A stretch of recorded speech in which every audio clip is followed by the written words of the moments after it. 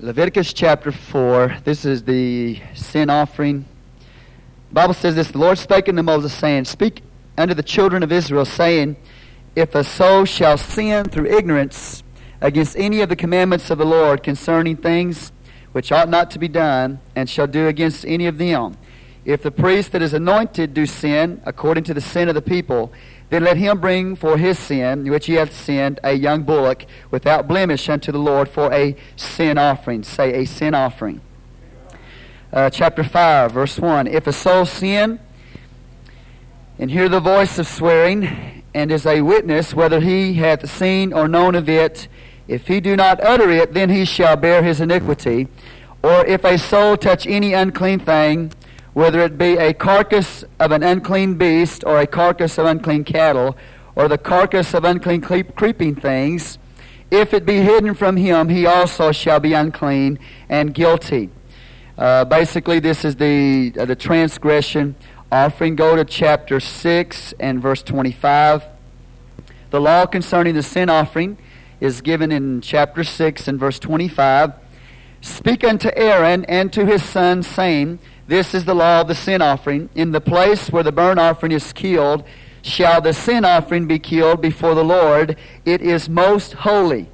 The priest that offereth it for sin shall eat it in the holy place, shall it be eaten in the court of the tabernacle of the congregation.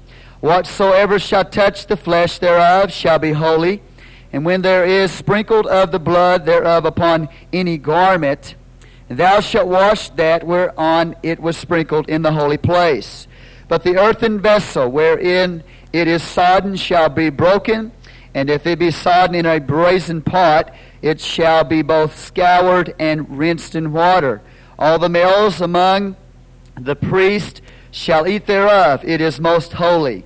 And no sin offering whereof any of the blood is brought into the tabernacle of the congregation to reconcile withal in the holy place shall be eaten, but shall be burnt in fire.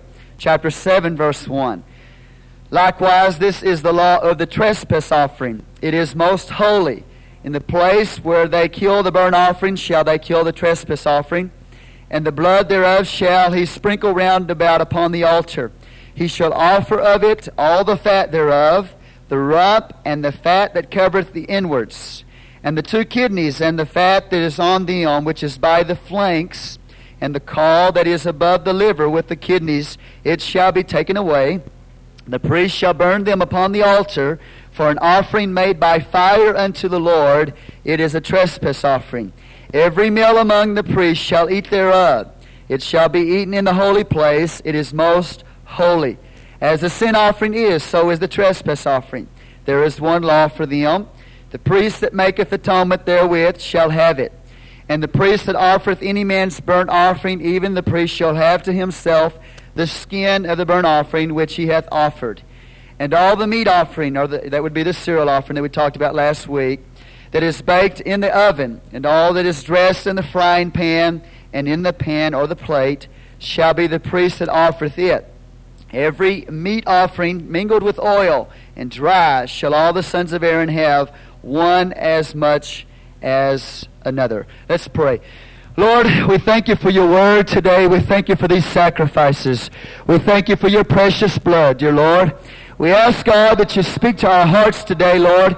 Thank you, Lord, for what you've done for us, God, for your sacrifice. Lord, we praise you, God. We come before you today in need of cleansing, in need of forgiveness, God. We know that you have provided that, Lord, for us by your death on the cross, and we thank you that you're alive today. In Jesus' name we pray, amen. You may be seated. Last Sunday we talked about sweet savor offerings. These are offerings that you would bring. We talked about 3 of them that you would bring before the Lord while you were in fellowship with God. Let's say in fellowship. Those 3 offerings were totally voluntary. The burnt sacrifice showed that they were a committed person. They were dedicated to the will of God. So they brought this burnt sacrifice, this offering unto God, showing their commitment, showing their dedication. It is a picture of the life of Jesus Christ in his total, absolute commitment and dedication to the will of the Father. Amen? We talked also about the cereal offering there. The cereal offering was a present unto God. It was just because you loved the Lord, you wanted to worship Him with a present, you gave a cereal offering unto God. Again, it talked about the life of the Lord. It was a bloodless sacrifice. So the focus was on His death. The focus was on His life. We talked about how that it pictured Him in a perfect life that He had as a man indwelt by the Spirit of God. Then we talked about the peace offerings. The peace offerings had to do with just coming before the Lord because you loved Him and you wanted to worship Him. You lifted Him up before God. You praised Him. You worshiped Him. You offered these peace offerings unto the Lord for thankfulness for something He did for you. Or if you entered into a vow, you made a promise to God that if He'd do something for you, you would do something for Him, then you brought a peace offering for that reason. Number 3 reason for the peace offering is simply because you loved Him, you brought an offering unto God. But those 3 were in fellowship, not for fellowship. Because you were in fellowship, you brought these voluntarily unto the Lord. But today, we're going to look at the sin offering and the trespass offering. These are non-sweet offerings, non-sweet savor offerings, which means this.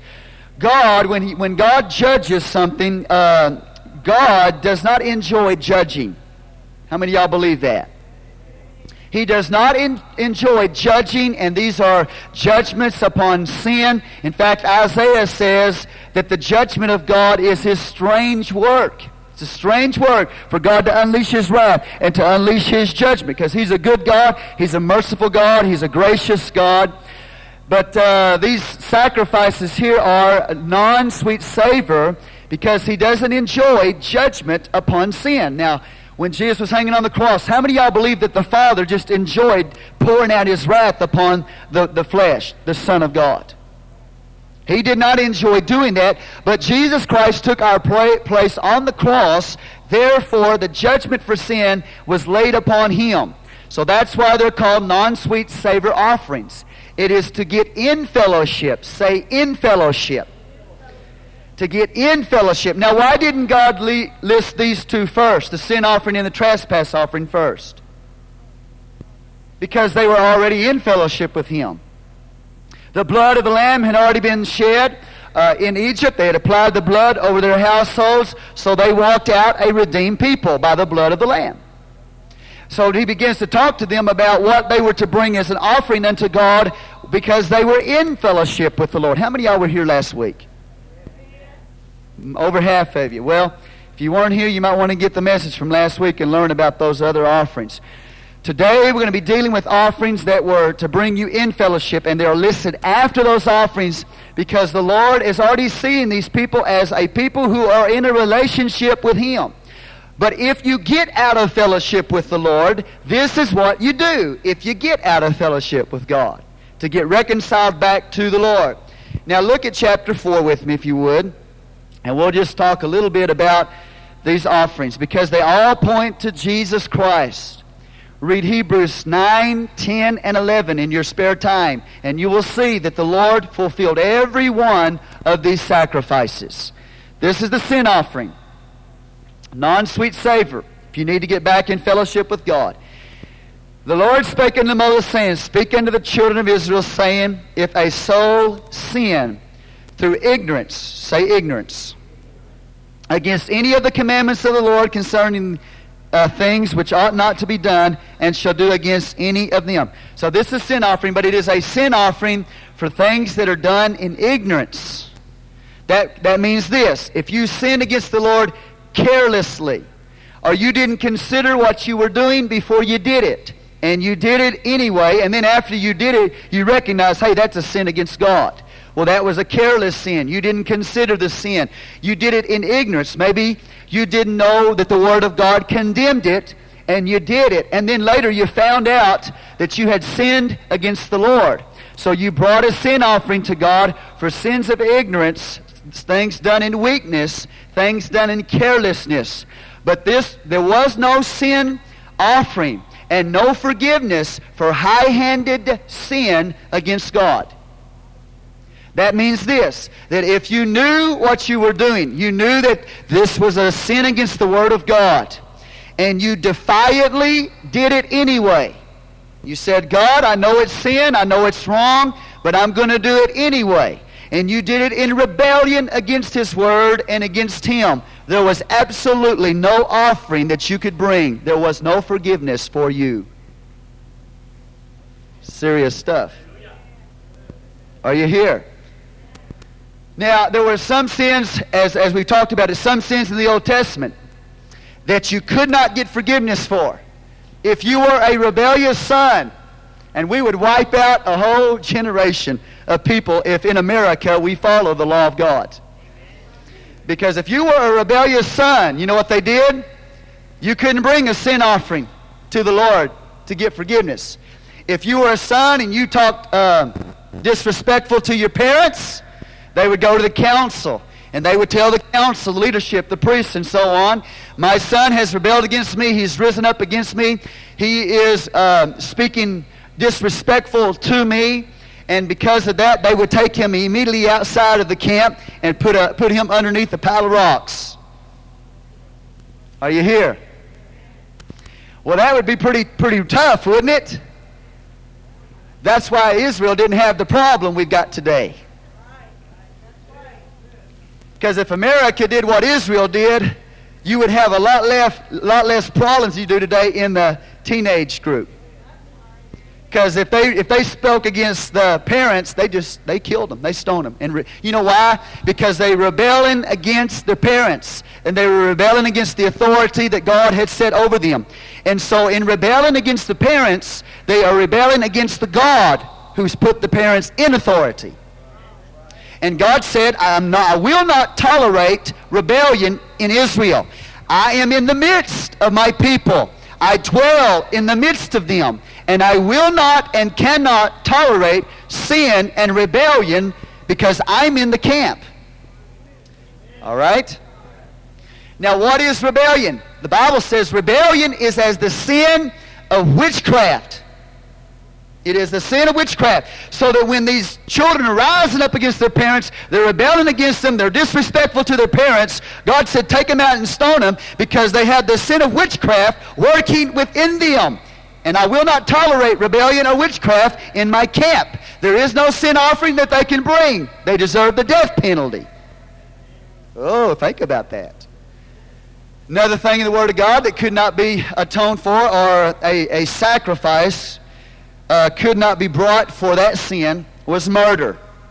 Now remember in the Psalm 51 when David committed murder against Uriah. Well, he said, he said, God, if you required sacrifice, I would bring it. But he said, God, you did not require sacrifice, so I couldn't bring it. There was no sacrifice, Psalm 51. David recognized no sacrifice that he could bring for his sin, the sin of murder. And another sin that could not be atoned for in the Old Testament was adultery. There was absolutely no sin offering that you could bring if you committed adultery in the camp of Israel. Again, and David, in the same psalm, he says, I would have brought a sacrifice for my murder. I would have brought a sacrifice for my adultery. But there was none, God, that you required. There's nothing that I could bring. David deserved to die. He deserved to be stoned to death because of murder. He deserved to be stoned to death because of his adultery. So what did he do? He went to the loving kindness of God. He went around the sacrifices because there was none that he could offer. And he looked to the loving kindness and the mercy of God and received forgiveness for his sin direct to the Lord, from the Lord. Somebody say amen. So these were serious things. If you committed those things, they were serious. I mean, you couldn't bring no sacrifice. There was no forgiveness. You had to go direct to God. You had to confess that sin and just pray that He would have mercy on you. Are you here? That's in the Old Testament law. Turn with me to Acts chapter 13. Boy, everybody's somber this morning. Y'all fighting battles? God will give you the victory if you are. Acts 13, look at verse 39. This is what Paul says. And by Him all that believe are justified from all things from which you could not be justified by the law of Moses. which means that under the covenant of law, those sins that you could not bring a sacrifice for, you could not be justified for, only Jesus Christ in His sacrifice could forgive those. See, He's greater than the Old Testament sacrifices. In the Old Testament, David deserved to be stoned. In the Old Testament, rebellious son deserved to be stoned. But in the New Testament, Jesus Christ has come and He forgives those sins which could not be atoned for under the law. You need to thank God. We need to thank God. We live under grace. And that Jesus Christ has already come and died on the cross. Because there'd be a lot of people that would be dead today. Because God was in the center of the camp and He required this to take place. Are you here? Now, look with me if you would. The Bible says, and I'm not going to go through all the different sacrifices here, but if you brought a sin offering, it depended on your position. If you were the high priest of Israel, you had to bring a bullock, a young male bullock.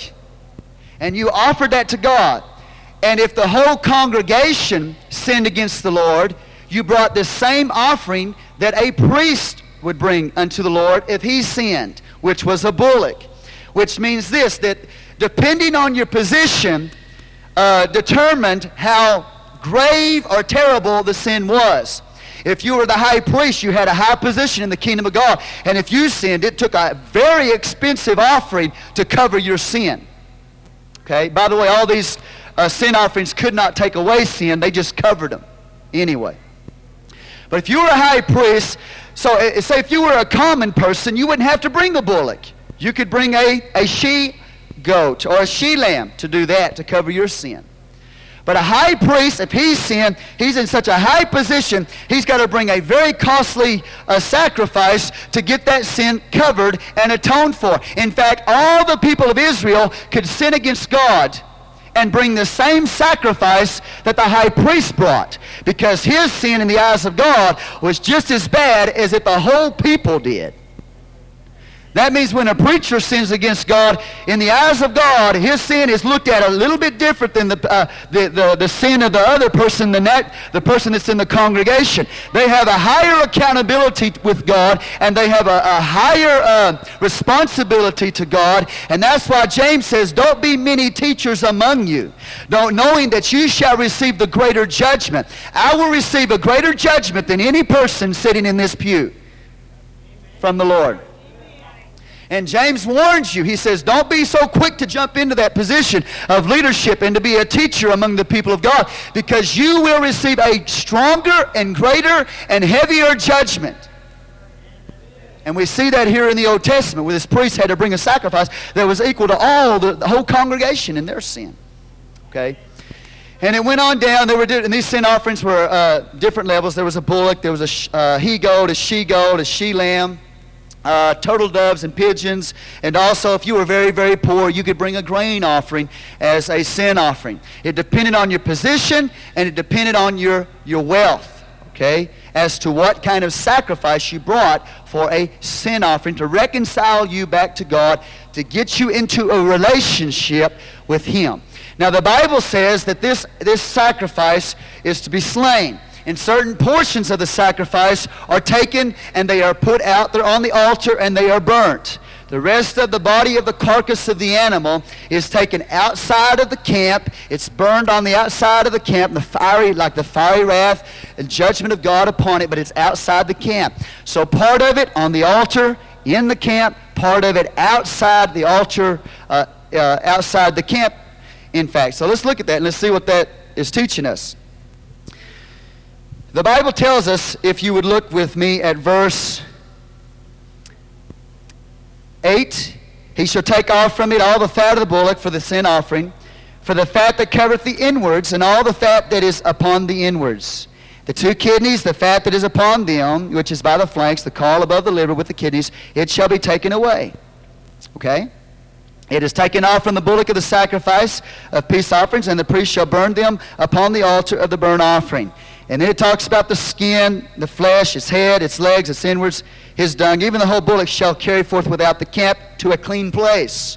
and there it is to be burned. Now, why does God have the inward parts of the bullock or the sacrifice offered on the altar, and then have the outward portions of it, in certain, like the head and etc. that we read to you, taken outside the camp and put in a clean place and there burned? Because the sacrifice of Jesus Christ was first to God. Are you here? The best went to God. Okay? That's the principle. The inward portions were the best of the animal, so that the best was offered to God. So Jesus Christ, when he's hanging on the cross, he is dying as a man for God first. And then number two, for us. The best goes to God, and the rest of it is taken outside the camp and burned in a clean place. And that is a place of reproach. So that when Jesus died, he died for God, all right? It means that God can look at us and forgive our sins.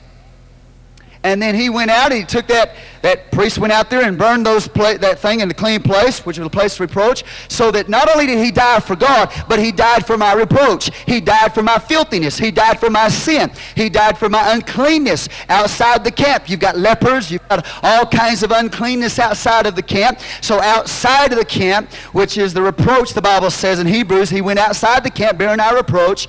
So it's a picture of him dying for us and bearing our reproach so that we can be cleansed and we can walk with the Lord in fellowship with God. But he died first as a man for God, then for us, number two, as people.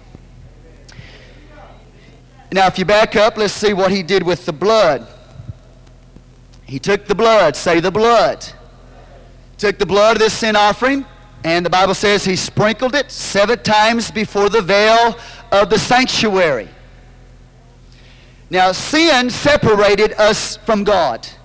So we need a sin offering that will let us come back into fellowship with God and approach him. Something that will cover or take away our sin. The Old Testament, it was a covering. In the New Testament, it's a taking away of our sin. The Bible says the blood is taken and sprinkled on the veil 7 times. And the reason why that is because your sin has separated you from God. It has broken fellowship. It breaks fellowship with God. Now listen to me. This is also talking about people who had been redeemed by blood, who were in fellowship with God, okay, 1st, 2nd, and 3rd chapter, and those sacrifices. Do you follow me? They were in fellowship with God, but they sinned against the Lord, and they had to bring a sin offering, and they had to confess their sin and get their fellowship restored. So that once you and I have been redeemed by the blood of the Lamb and we become born-again believers, if we sin, we break a fellowship with God. We break our fellowship with God. It's not unconditional eternal security. Once saved, always stuff. That don't work. If you sin against God, even after being redeemed, you got to confess it. You got to get right with God because your sin has broken your fellowship. So now, he walks in and he sprinkles it 7 times on the veil. Why? Because the veil is a picture of our separation from God, and the Holy One is behind the veil in the Holy of Holies. So that now when the blood is sprinkled upon that curtain, my fellowship with the one behind the veil has been restored. So now I've got a relationship with him. I can talk to him. He talks to me. I'm a child of God. I'm walking in that salvation experience because the blood has been applied to the separation of my life. That's why he sprinkled it on the veil. When Jesus was hanging on the cross, Hebrews tells us that his flesh was the veil. And the Bible says when he died, the veil of the temple was rent. But the Bible clearly tells us that his flesh was rent when he died for us. Which does what for us? It allows us to walk into the very throne room of God, God himself, and have a relationship with him, and he with us, because the blood has been applied to the veil. The separation has been ripped apart, so that now I can go in there boldly in the throne of grace because of what Jesus has done. But not only that, the Bible says, I'll read it to you, about the altar of incense.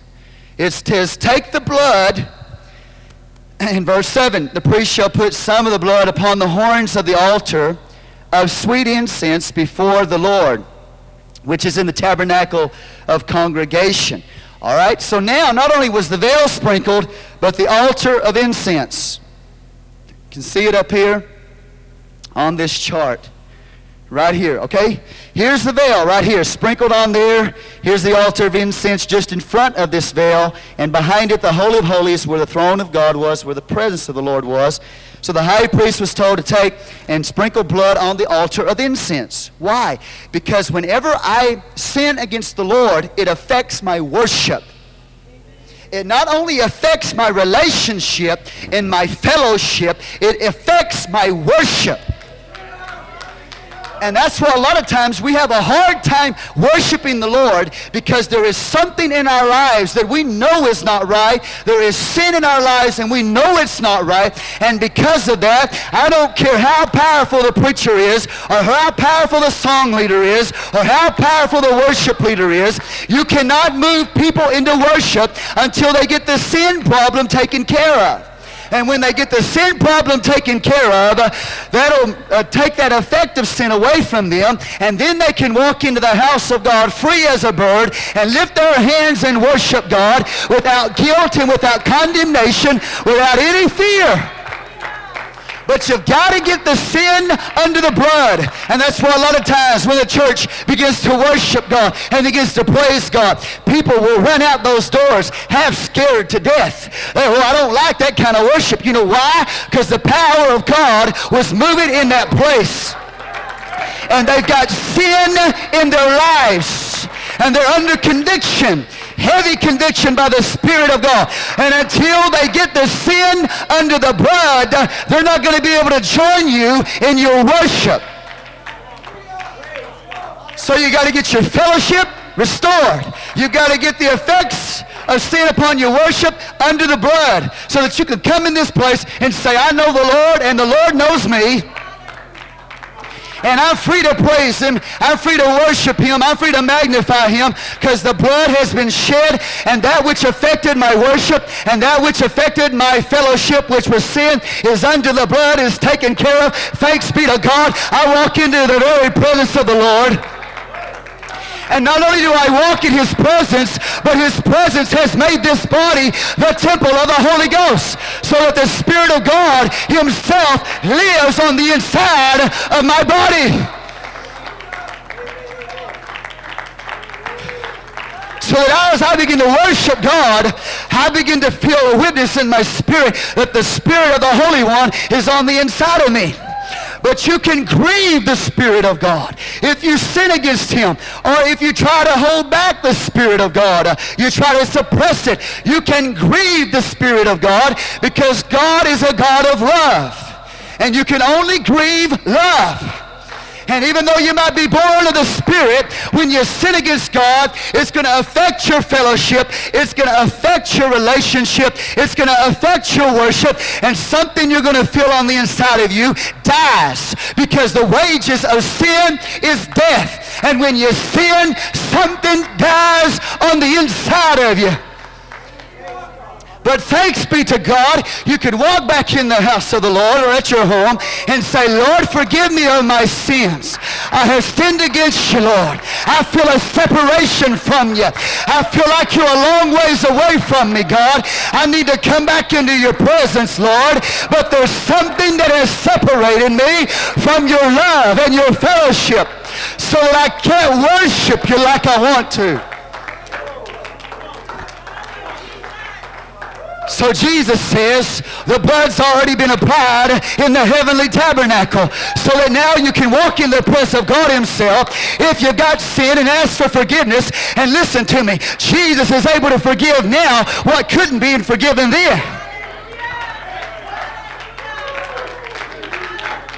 But remember this, when you brought the sacrifice then and when you come now, you've got to confess your sins. You've got to repent.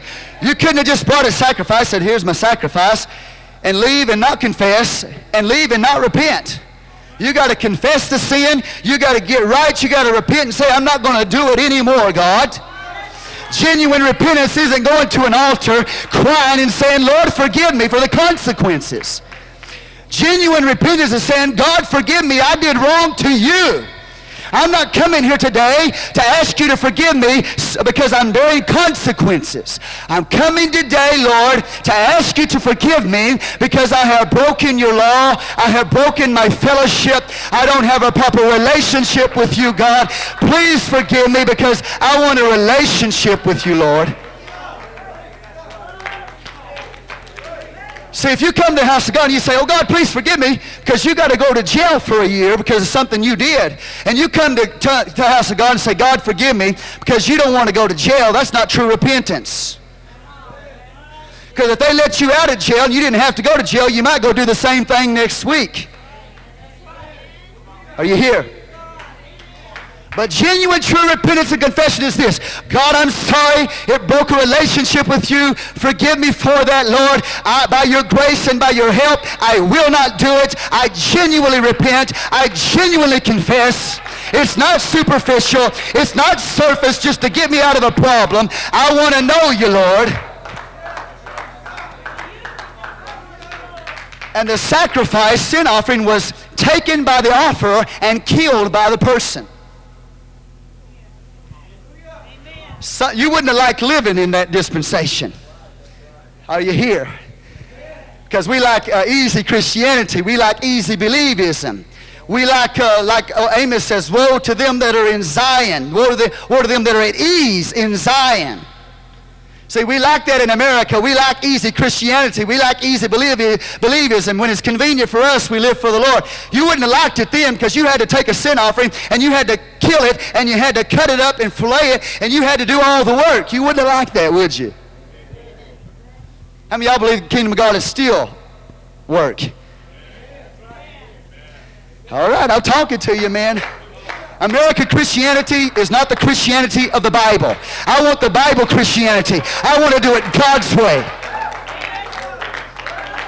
I want to be holy. I want to live the way God tells me to live. I want to serve Him the way He tells me to serve. And if I break a relationship, I want to pray until I get it right. And we really need to change when we do it. It's not just merely confess it to the Lord. God's saying change some things. You got to change. Listen, if I don't change, a lot of people say, well, something happened to me and I'm saved. And I look at their lives and I can't tell anything's changed.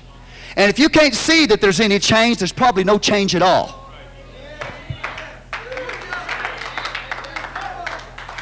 See, God requires genuine repentance and real change and a real life of sacrifice of living for Him. And if you sin, then you get it right with God. And sometimes it's going to take some effort. It's going to take some killing of the bull, man. Some of y'all need to kill some of the bull you hang around with. You carry a lot of bull with you. You need to kill it. You need to kill that sin. You need to take care of it. You need to change. And if it keeps popping up in your life, you need to cut its head off. You need to kill that bull.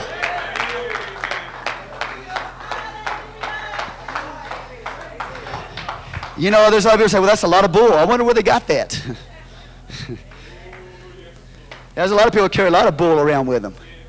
And they need to kill it. And they need to take it to God and put it in the blood and change their lives. And quit condoning that which God calls sin. Because if you keep condoning that which is called sin, it's going to end you up in a place you don't want to go. And the fire of God came upon the sacrifice so that the person wouldn't have to endure the fire of God. Somebody say amen.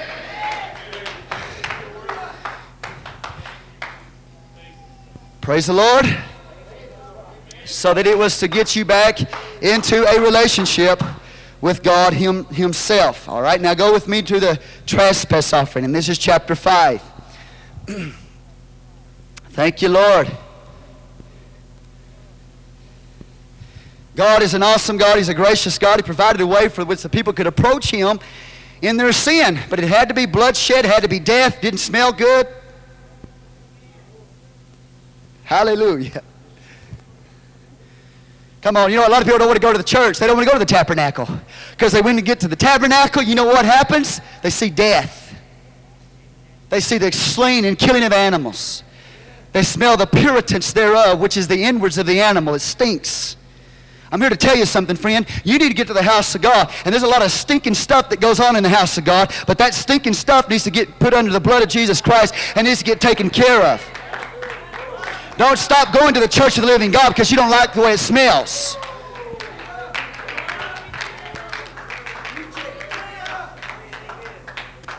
I know how it smells sometimes.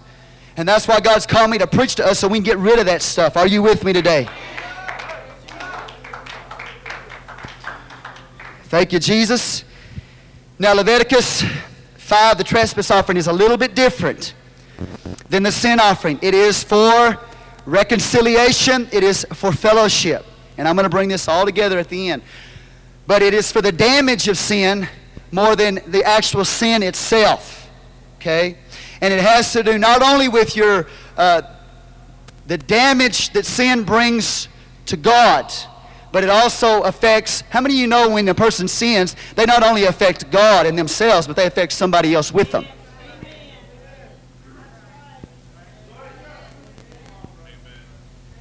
And so now the trespass offering is for the acts of sin. All right? And the damages of sin. Trespasses. And in this sacrifice, not only did you bring a sacrifice and kill it to cover your sin, but the trespass offering was also joined with restitution. Uh-oh. Somebody say amen. Some people say, well, I got right with God, but they didn't get right with people. No, God says you got to get right with God and you got to get right with people too. Somebody say amen. And that's the trespass offering. All right? The damage of sin. Now let's look at a few things here. If you'll flip over to verse 14 of chapter 5. Here's what it says. And the Lord spake unto Moses, saying, if a soul commit a trespass and sin through ignorance in the holy things of the Lord. Now again, what does it say? Again, through ignorance. All right? Somebody say, praise the Lord. Somebody say, sins through ignorance. I've got to help you understand that, okay? You can read Numbers 15:30. Let's do that right quick so we'll be clear on this. Numbers 15.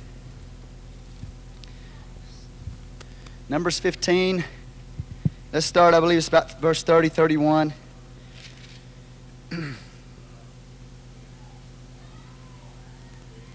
Verse 30.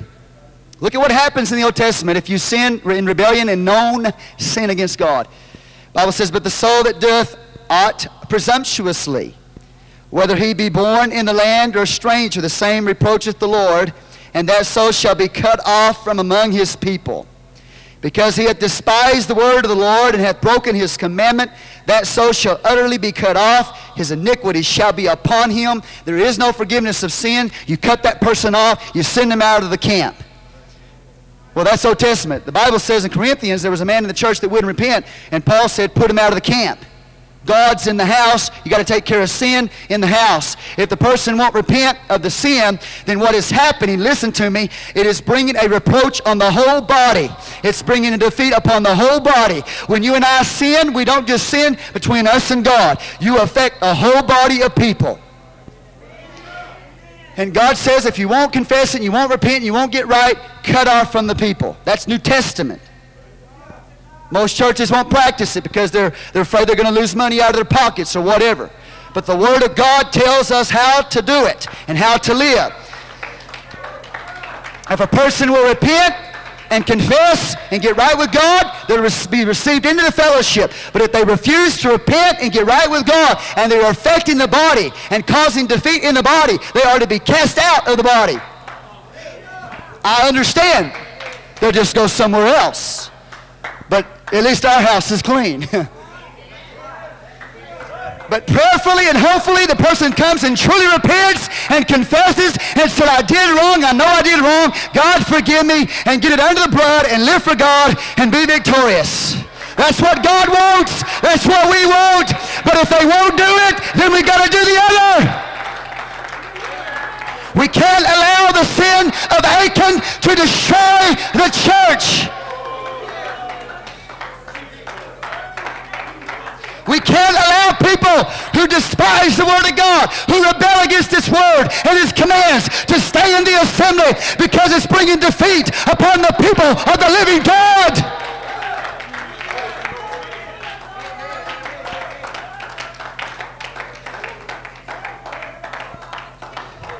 So, listen, a lot of people say, well, man, that's pretty mean. Well, it's the Word of God.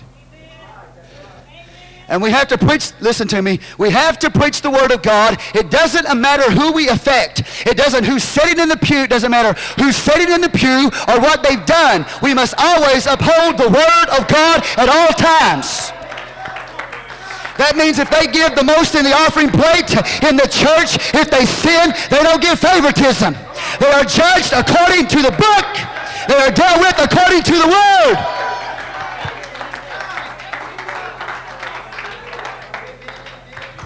Because this is the sole authority right here, this book. Are you here? And it's not because we're trying to hurt people, we're trying to save them. We're trying to get people under conviction so they repent and get right with God, so they don't go to a devil's hell and be lost forever and ever and ever.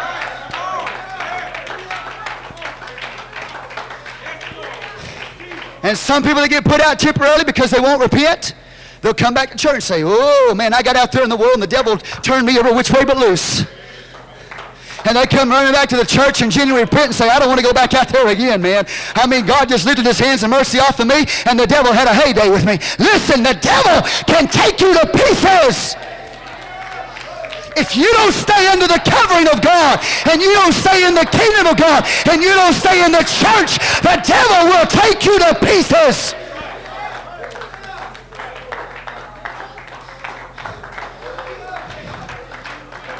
Just read 1 Corinthians 5 sometime. Read about the way God deals with sin. Unconfessed and unrepented sin in the body. Come on, somebody say amen. The Bible said, God is not mocked. Whatsoever a man soweth, that shall he also reap. If you sow to the flesh, you shall of the flesh reap what? Destruction. If you sow the Spirit, you shall of the Spirit reap life eternal. God isn't mocked. You didn't get away with anything. I didn't get away with anything. God is not mocked. And if I come and ask Him to forgive, He freely forgives. He's a merciful, loving, gracious Heavenly Father. Based on the blood that He shed, He removes your sin. But if you don't get it under the blood, your sin still remains on you. And even though you've been forgiven for sin, doesn't mean that you don't have restitution. And it doesn't mean that you're not going to pay consequences for your sin. Are you here? David, you're forgiven, but there's some consequences. Somebody say hallelujah. With the trespass offering. Now, this is awesome. Because David genuinely repented. Because he says, yes, that's right. I did wrong. I sinned. Okay, whatever I have to deal with, whatever consequences, I'm willing to do it. Because I'm truly, genuinely repented. And I'm willing to make restitution for what I've done. That's the sign of a genuine, repentant person. When they take responsibility for their actions, when they take responsibility for their sins, then they genuinely repented. Somebody say, praise the Lord.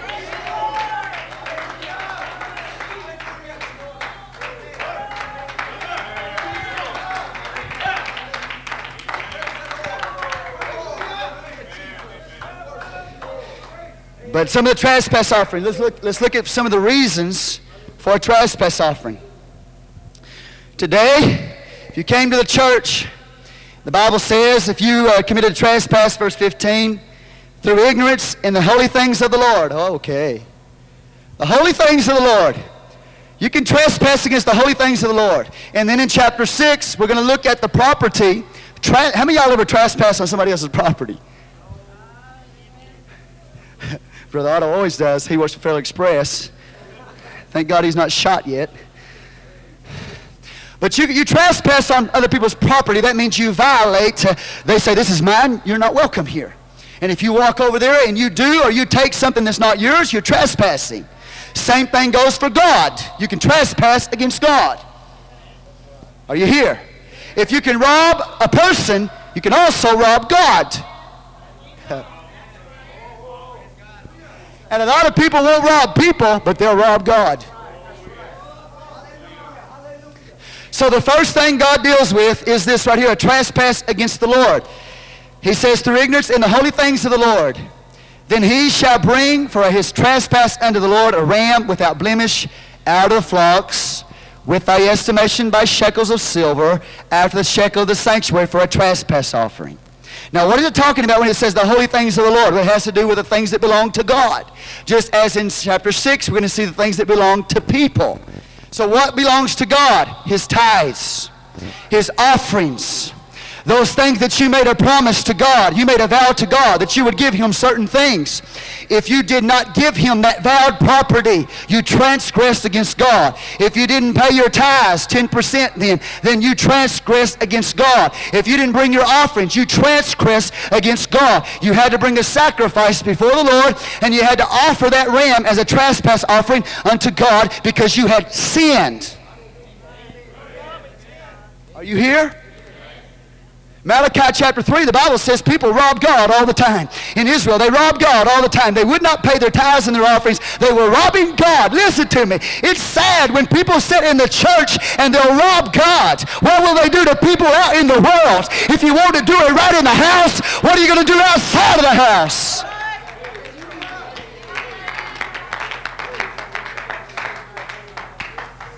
Come on, somebody say amen. At him. The Bible says you bring what you're supposed to give him with you.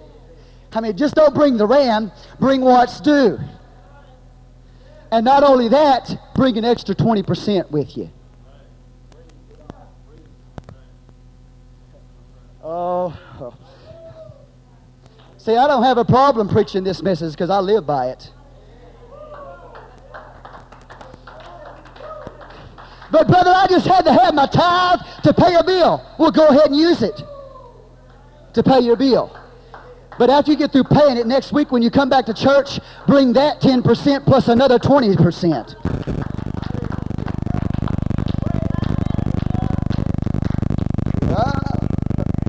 Oh, this is getting scary. It's a lot easier to pay your 10% than to bring 30%. But God said, bring the sacrifice. I'm going to read it to you so I don't think I'm making it up. He said in verse 16, when he brings that offering for a sacrifice, he shall make amends for the harm that he hath done. That means do what's right. Are you here? Take care of what you've missed. And then he says this, and shall add the fifth part thereto. That fifth part, 1/5 of 100% is 20%. So you got to add that to it. Whoa. Some of y'all are just sitting back there all comfortable, nice and comfy. Everything's just wonderful. You know why? Because you obey the word of the Lord. You don't have a problem. But some of y'all that don't obey the God and transgress against him are shaking right now.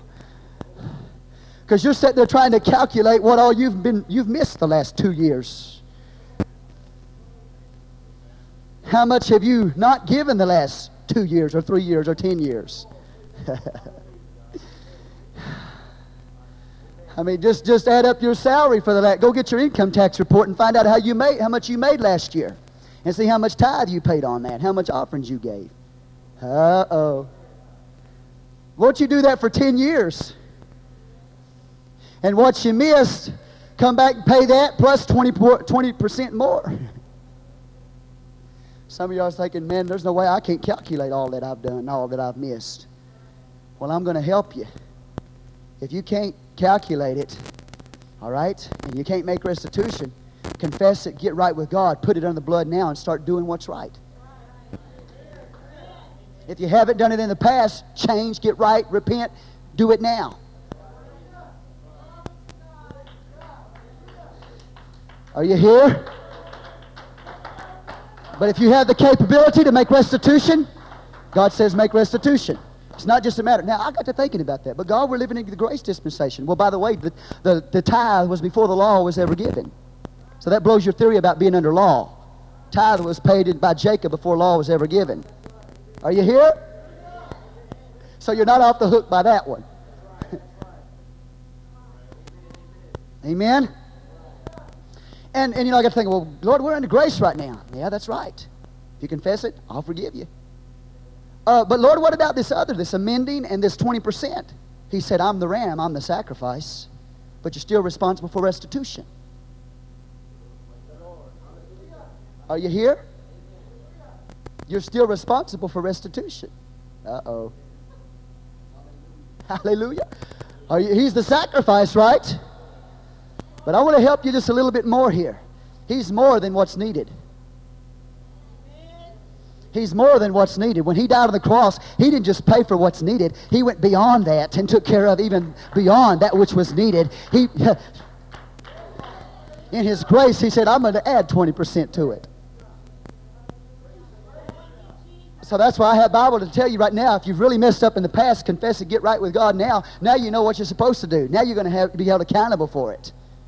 Are you here? And just say, thank God for your grace that you paid for even that. You took care of more than you really needed to.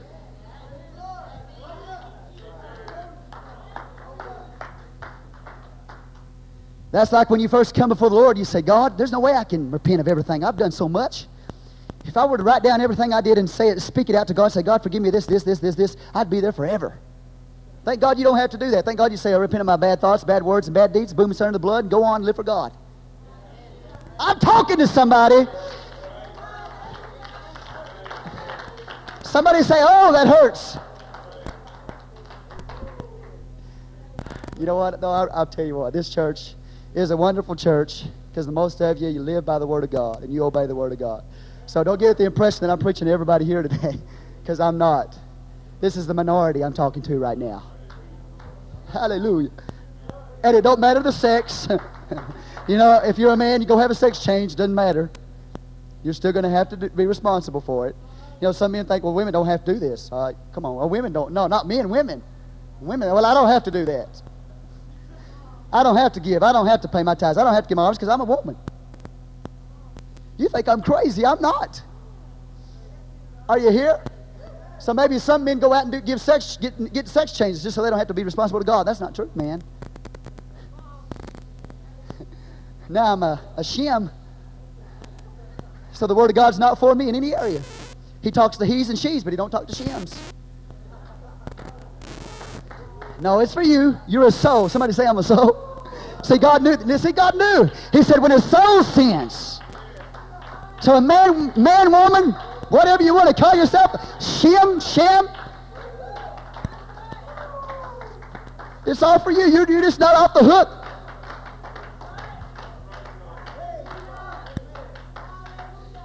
Amen.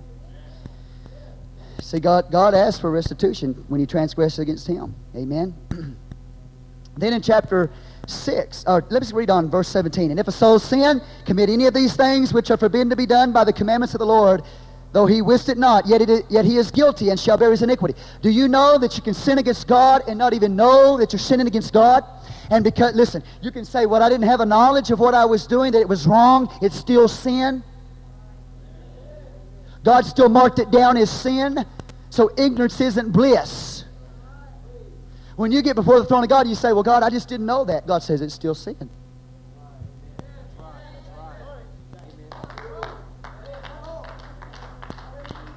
Are you here? Come on, somebody. There's a lot of people say, well, I didn't know. It doesn't make any difference. God says it's still sin.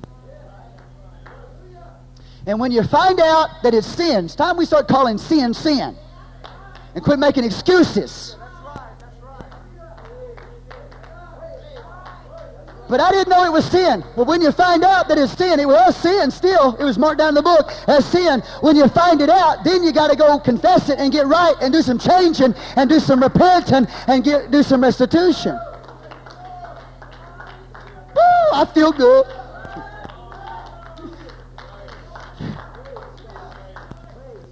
I feel good. You know what? If you sit there and you cross your arms, get puffed up at me, it makes me feel better. You know why? Because I know God's got you on a hot plate right now. Hallelujah. So don't think that I'm going to tone my preaching down if you do this kind of stuff. I'm getting excited, man. I was saying, well, God, you're moving, you're talking. He said this, all right, if you break the law ignorantly, not willful, defiant rebellion. Oh, goodness. Now listen very carefully to me. Listen very carefully to me. There are things that you are doing in your life, possibly things I'm doing in my life right now that I don't realize that are wrong. Are you here? But once I find out God's word on that area of my life, I can rebel against it. And when you rebel against the known will of God, you're in dangerous territory. Listen, the person sitting next to you can do the very same thing. Are you here? And because they're not in rebellion, but because they may be innocent or just careless or don't see the importance of something, they're not in trouble with God. But the other person sitting right there knows what they're doing is wrong, and they are rebelling against the word of the Lord. They are in trouble with God. Do you see that? Do you understand that? Come on, somebody say amen. See, the Spirit of the Lord rises up with me in compassion with especially new people concerning the areas of their life. You know why? Because they don't realize what they're doing is wrong. So I'm trying to help them like children along, to help them understand and grow in the Lord. But you listen, I don't care if you're new or old. If you get a rebellious spirit towards the Word of God, I can pick that up. And I know that sometimes you do things just despite the Word of God and just despite the preacher and just despite the house. If you do that, you're in trouble. Somebody say amen. There's a big difference. Are you here?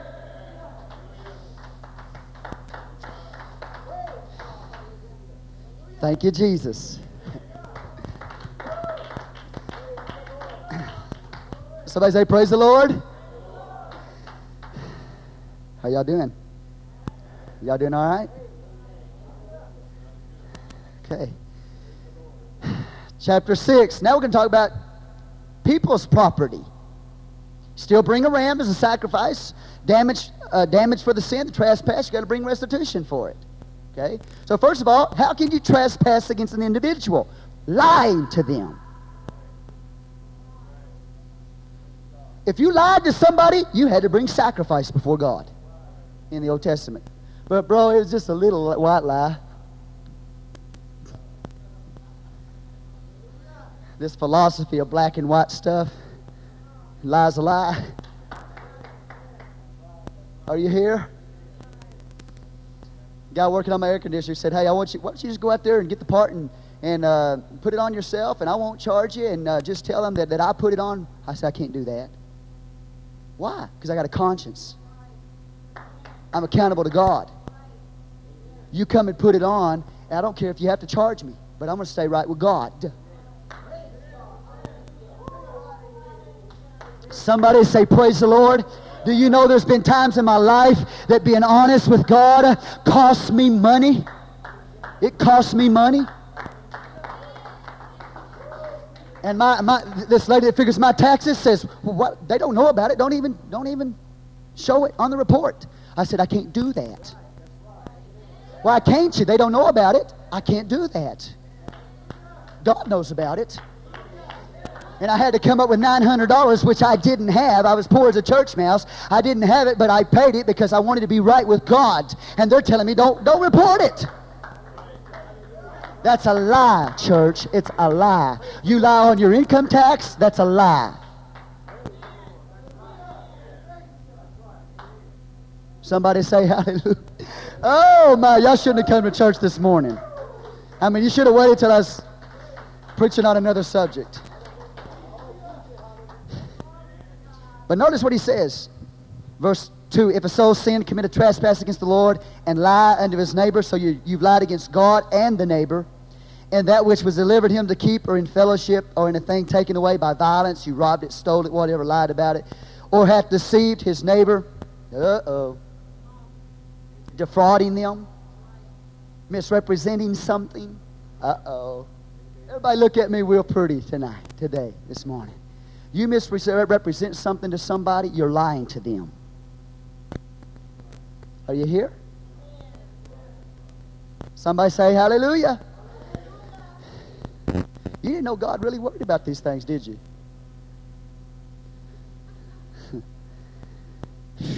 Or have found that which was lost and lieth concerning it, or swear falsely. You get in perjury, so you can commit fraud.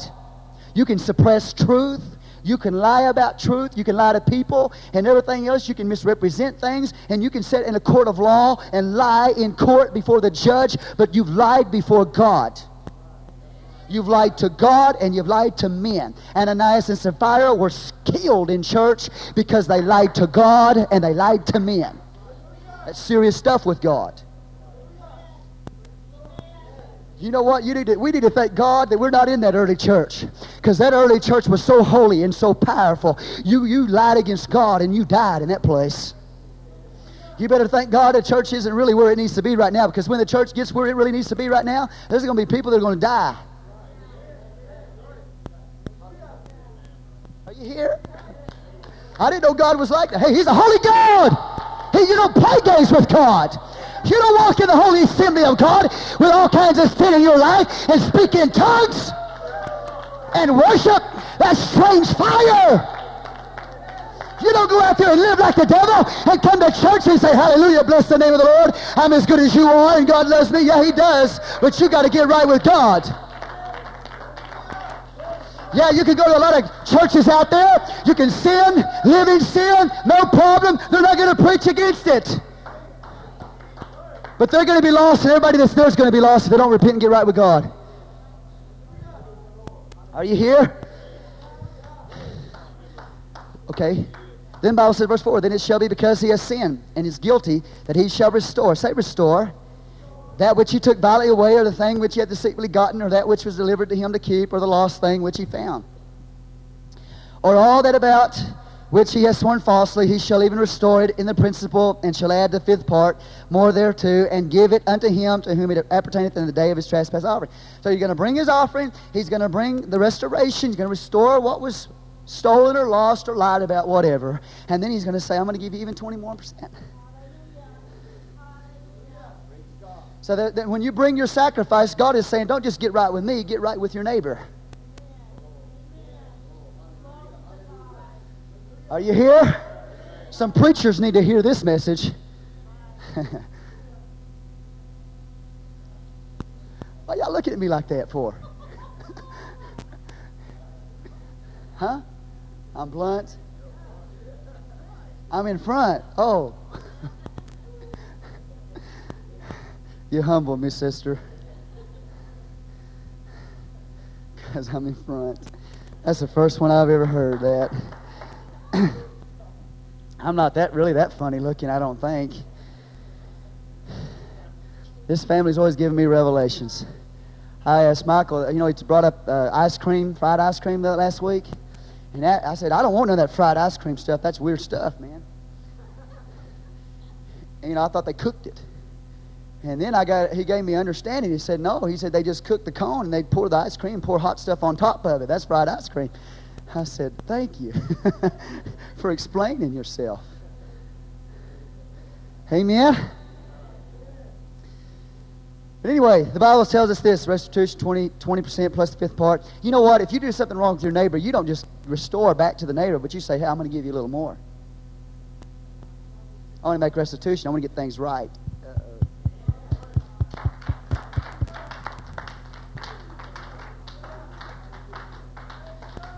Very quickly, just give you a few other reasons why you bring the ram, the sacrifice, take care of that which the amended hurt, and then also add 20 to it. The rape of a betrothed slave. Leviticus 19, 20 through 22. The rape of a betrothed slave. If she's betrothed, but she actually hasn't been, the marriage hasn't been consummated, but there's a rape that takes place during that betrothal period, that man is to come back, make restitution, bring the ram for sacrifice, trespass against her, bring the ram to atone for the sin, make restitution financially. 20%. Are you here? If our government and our laws were set up this way, all these people that are in jails, if they had to pay fines to the people that they harmed, it'd be a lot better place. And there's some judges that do that. It's called punitive damage. And they'll award certain people certain things just because of that, restitution. Are you here? How many of y'all believe that God's house is a holy place? Well, you know what? He's the judge of all the earth. Man, you walk in the courtroom and the judge, a human man sitting on that deal, whatever he's sitting on. And everybody goes, oh, wow, respect and awe and reverence and stand when he stands and, you know, all this stuff. And what he says, that's it, bud, that's it. You come in the place where the holy one's on the throne. I'm not him. God is. You come in and you stand before him. You got to go by his judgments. You got to listen to him. You got to honor him. Are you here? You know why Israel didn't have to go to court and sue each other? Because God had put in his word a plan by which they didn't have to go sue each other. Because if they wronged each other, God said make restitution with 20% more. Takes care of it. Boom. And God tells the church, don't sue each other in the church. We're supposed to be able to handle things ourselves. We are a part of the highest body in the earth. Well, you don't understand the highness of the church. You don't understand the government of the church. You don't understand that. We come in the church and we think it's, you know, here's the court of law we have. It's up here and the church is here. No. Come on, somebody. People in the church will listen to a judge before they'll listen to somebody in the house of God that's got some wisdom in the knowledge of the Word of God. And then say, well, where do they get off? Somebody say, praise the Lord. It's in the Word. Another thing, purification of a leopard, Leviticus 14:12. Leopard ain't purifying. Bring the trespass offering, the ram. Okay. Nazarite that had been polluted, Numbers 6, verse 12. Issues from men and women, Leviticus 15. All right? Issues from men and women. Y'all read that. It's self-explanatory. All right? Somebody say, praise the Lord. After a child was born to a woman, she had to bring a sin offering, Leviticus chapter 12 and verse 6. Okay? So those are the trespass offerings, and that's why they were given. Hallelujah. Somebody say, amen. Aren't you glad today that the Lord paid the price? He made restitution. He went beyond that which was needed and took care of it. And if I'm wrong, I've got some stuff in my life that's wrong, I need to put it under the blood. I need to make restitution to get right with my fellow man and get right with God. Hallelujah. One last quick thing, and we're going to close. Verse 25, chapter 6, the sin offering, the law concerning the sin offering. Thank you, Jesus. So you're living in a better time than they were living.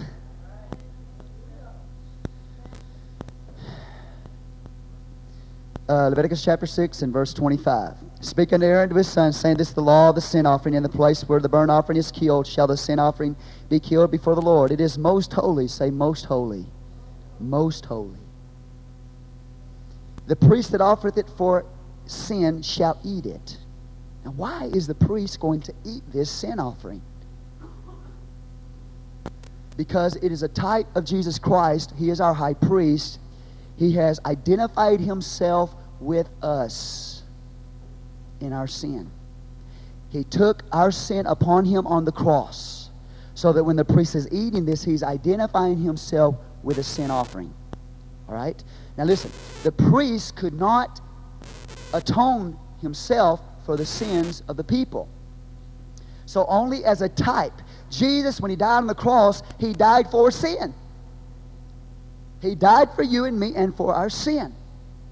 Okay? He identified himself with us. Now, what do I have to do then? I have to identify myself with the sin offering. I have to become a partaker of the sin offering. I just can't stand back and say, look, there's Jesus dying on the cross. You have got to partake of it. You have got to appropriate it to your lives. Jesus hanging on the cross shedding his blood does you absolutely no good until you apply it to your life. And so the priest was told by God, eat the sin offering. Identify yourself with it, partake of it, appropriate it to you. So now how do I do that? I'm not sitting here right now. Y'all didn't bring no sin offerings today, and I'm not sitting here eating them. Well, New Testament says repent. It says, be baptized, every one of you, in the name of Jesus Christ. Not the titles, Father, Son, and Holy Ghost. It says, repent and be baptized, every one of you, in the name of Jesus Christ for the remission of sins. And you shall receive the gift of the Holy Ghost. That is the plan of salvation. That is the new birth. You have taken the name of your sacrifice. The Father didn't die. The Holy Ghost didn't die. The Son died. And what is His name? So then in order for you to appropriate and apply and partake of what He did on the cross by shedding His blood, the blood is in His name. Acts 5:28 tells you the blood is in the name. And if you don't have the name, you don't have the blood.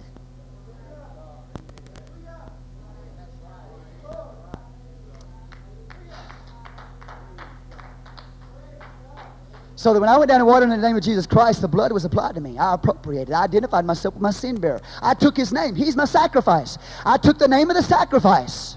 My goodness, how can you go to sleep?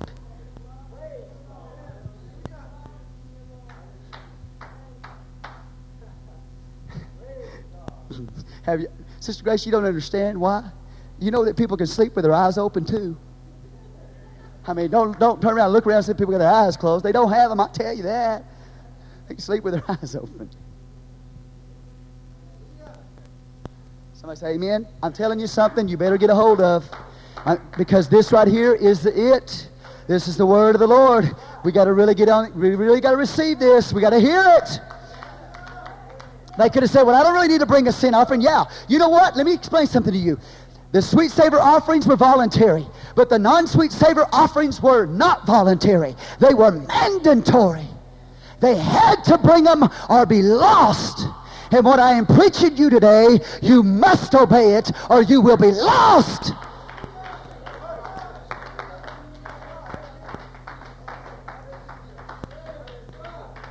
It's not a take it or leave it thing. Peter commanded them to be baptized in the name of the Lord. Literally in the Greek, he ordered them. Military term. Praise the Lord. And then the Bible says that they will take that earthen vessel wherein it was sodden. It shall be broken. If it's sodden in a brass pot, it shall be both scoured and rinsed with water. Why? Because He's showing you that the work of Jesus Christ was awesome. What He did for us was awesome, church. It was a powerful thing that He did. It was a pure thing that He did. It was a holy thing that He did. But you see, today people walk under the blood. They walk on the blood. They walk on the blood. It was a holy thing, church. Somebody say amen. So that today, and I'm going to close. Everybody pull out your watches and look and see what time it is. You know how I love watches.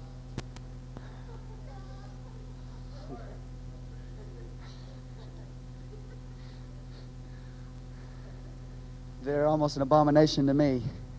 They're not an abomination to God, I know, but they are almost to me. And when you see me with one on, you know, don't say, well, he's a hypocrite, but I haven't been that long.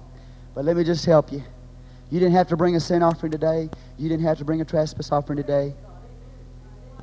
You didn't have to bring a literal burnt sacrifice today.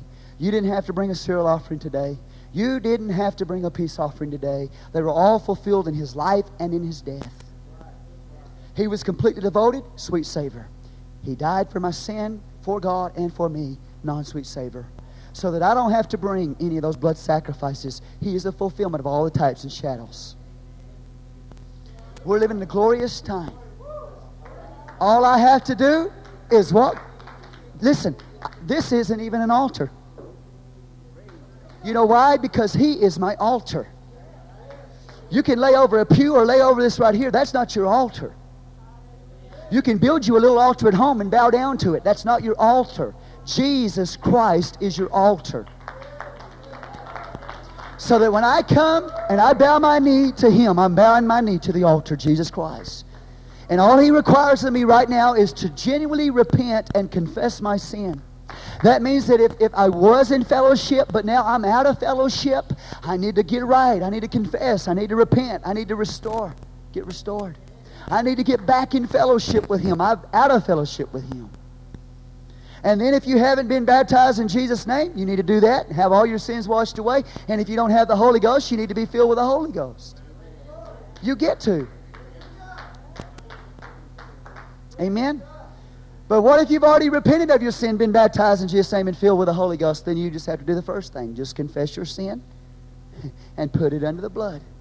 Because John says, if we confess our sin, He is faithful and just to forgive us our sin and to cleanse us from all unrighteousness. So that I don't have to get baptized again and again and again and again.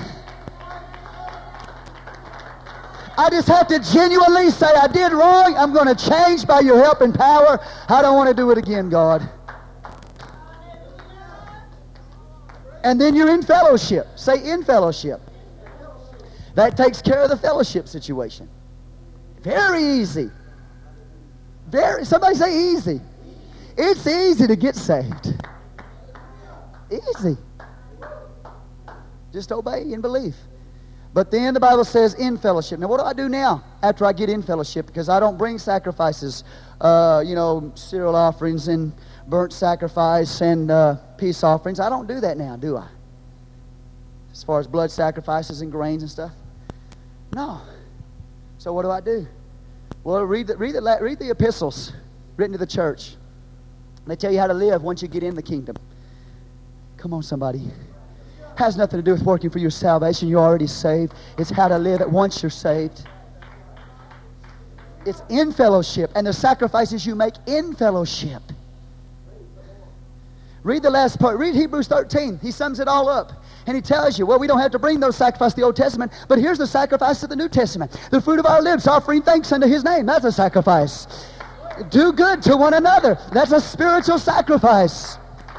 Obey them that have the rule over you, for they watch for your souls, as they that must give an account, that they may do it with joy and not with grief. That's a spiritual sacrifice that you bring. It's a sacrifice to do that. But with it, God is well pleased.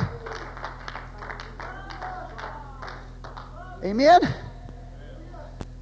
I just wrote a few things down. Let me read them to you. Obey His word. Hallelujah. Obey His word. Somebody say amen. Whether you're Old Testament or New Testament, or law or grace, you still got to obey the word.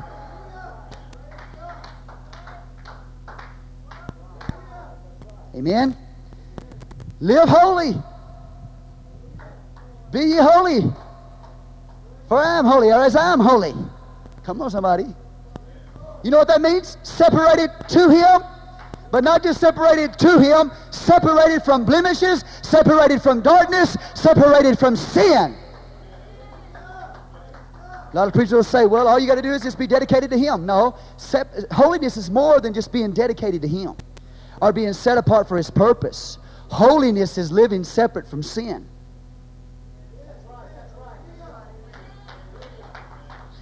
But I'm having a hard time doing that. Well, you know what? God says be holy, but then He says not like the law. The law didn't give you the power to do it.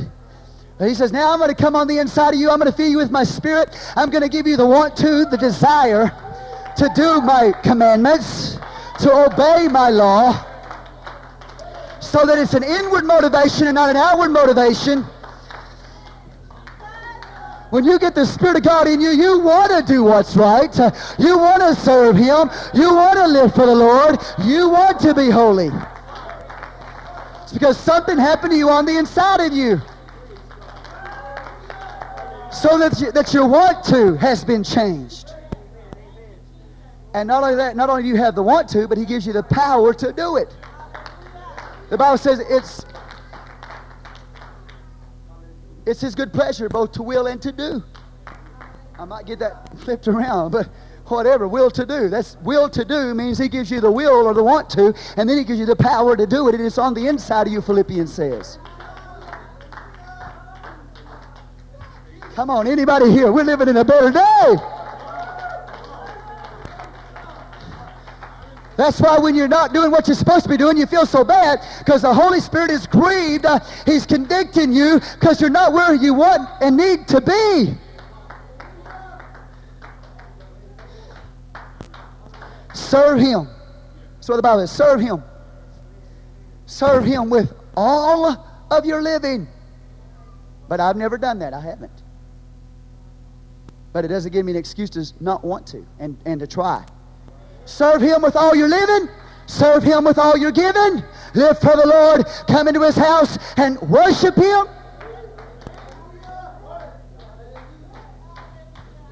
Love your neighbor. Which covers it. If you love your neighbor, you're not going to steal, you're not going to kill, you're not going to cheat. You're not going to burn their house down. You're not going to take their dog. And I definitely don't want Brother Eloy's dog. Thank God he don't have that dog no more. Last week I went to his house, that dog almost took my arm off my body. You owe me restitution, brother. No. I need 2 arms. See, if you love your neighbor, you're going to take care. You're going to help your neighbor. You're not going to sin against your neighbor. God said, love your neighbor and love God. You love your neighbor, you love God. You take care of it. Are you here? Praise the Lord. And the last thing I have down here in the New Testament dispensation of grace is this. The work of Christ is no license to sin. When Jesus hung on the cross, He paid an awesome price for you and me.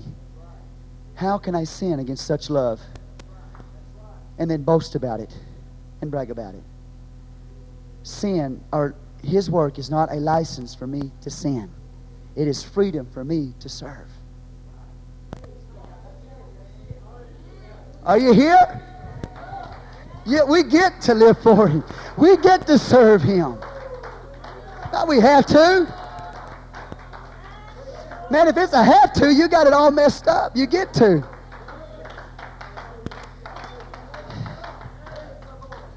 And even in our time, if we sin, you can stand.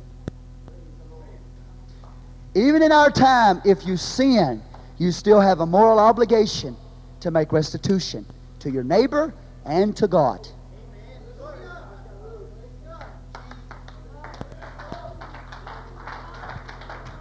Amen? You want to be victorious? How many of y'all want to be victorious? Man, I feel a long-winded spirit, man. But I'm about to let you go. You know what? No, let me just share this with you before I let you go. It's not hard to live for God. Do you know that? It's not hard to live for God. The Bible said the way of the transgressor is hard. People that are in the church are having a hard time living for God. It is because, that's right, they're living easy for God. If you give your all, if you serve Him with all your heart, and when you fall, get back up and say, help me, Lord, forgive me. And He forgives you and restores you and keeps you going. And you do everything you can in your power to live and serve Him and please Him. You know what? It won't be hard to live for God. There's new people in this church. They've been here for a few years. And I look at them and I don't see them struggling all the time with their walk with God. I don't see them all. They're not calling me all the time with some major spiritual problem in their lives or in their home. You know why? Because they live for God. And if you'll live for God every day of your life, it'll be easy. But if you try to live for God only when you get in a mess and only when you have a problem and you come running to the church and running to God, no wonder you got so many troubles in your life. See, if we'll just do it His way, it's easy. But when we resist and kick and fight against it, that's when we have a hard time living for the Lord.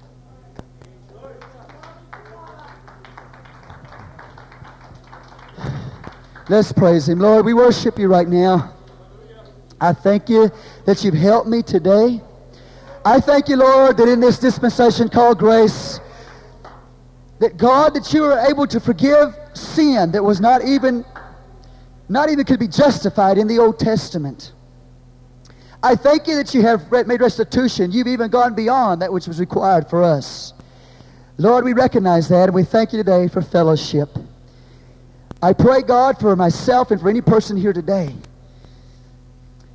Lord, if any of us need to come back in fellowship and get our fellowship back in line, let us come and repent and ask for forgiveness. And we know that you're going to forgive. And you know, God, that you're going to be gracious to us. You don't turn us away and cast us out. So we come before you, Lord, and confessing our sins and need of forgiveness, need of your love and your mercy. We thank you, God, that you are gracious to us, that you have forgiven us today. And Lord Jesus, that you'll give us the power and the strength to live a dedicated, committed life for you. And in doing so, we shall have the natural fruit of victory in our lives. We will have the joy of the Lord. We will have the strength of God. We will have what we need. Lord, we present our bodies a living sacrifice, holy and acceptable unto you, which is our reasonable service. Let us not be conformed to this world, but be transformed by the renewing of our mind, that we may prove what is that good and acceptable and perfect will of God. And I thank you for this body. I thank you for this church. I thank you for this assembly. I thank you for your people. God, as we are growing together in the things of God and in the knowledge of the Lord Jesus Christ, God, just take us up into higher heights, God, in you. Let us serve you, Lord, with a more dedicated and committed life and heart. God, we've learned some things today. Our responsibility, our restitution.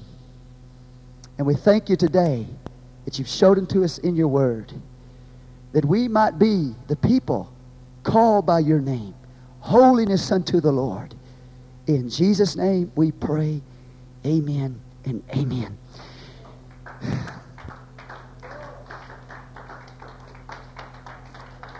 How many of y'all, when y'all really just started living, really living for God, it got easier? And you know, it seemed like it's automatic. It just came. Man, that's what it's all about. When you were struggling, you know, you were just kind of, God was on the back burner. Man, God doesn't want us to live defeated lives. He wants us to live victorious lives. and the potential that you have, some of y'all have so much potential, and you're not even scratching the surface. God wants to do awesome things in your life and in your family. He wants to give you a life, and that more abundantly. He wants to give you strength and power, that when you do obey Him, you just throw your hands up and say, thank you, Lord, for the ability and the equipping to do so. God bless you.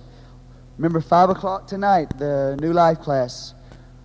Brother Obed's teaching this class. It's on 7 kinds of men and 2 natures.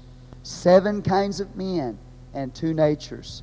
If you'll come to this class, it'll help you in your spiritual growth. If you've never gone through it before, give you understanding about yourself as a person, about where you are in God, in the Spirit. 7 kinds of men and 2 natures. You'll find yourself in that study, I guarantee you. You have to. Okay? Are you getting into spiritual warfare tonight too? Okay, he's the second half of the first lesson. Okay, he's going to be dealing with then your enemies, the world, the devil, and the flesh. Okay? So praise the Lord for that. God bless y'all. Jesus, we love you. Hallelujah. And the Lord loves you.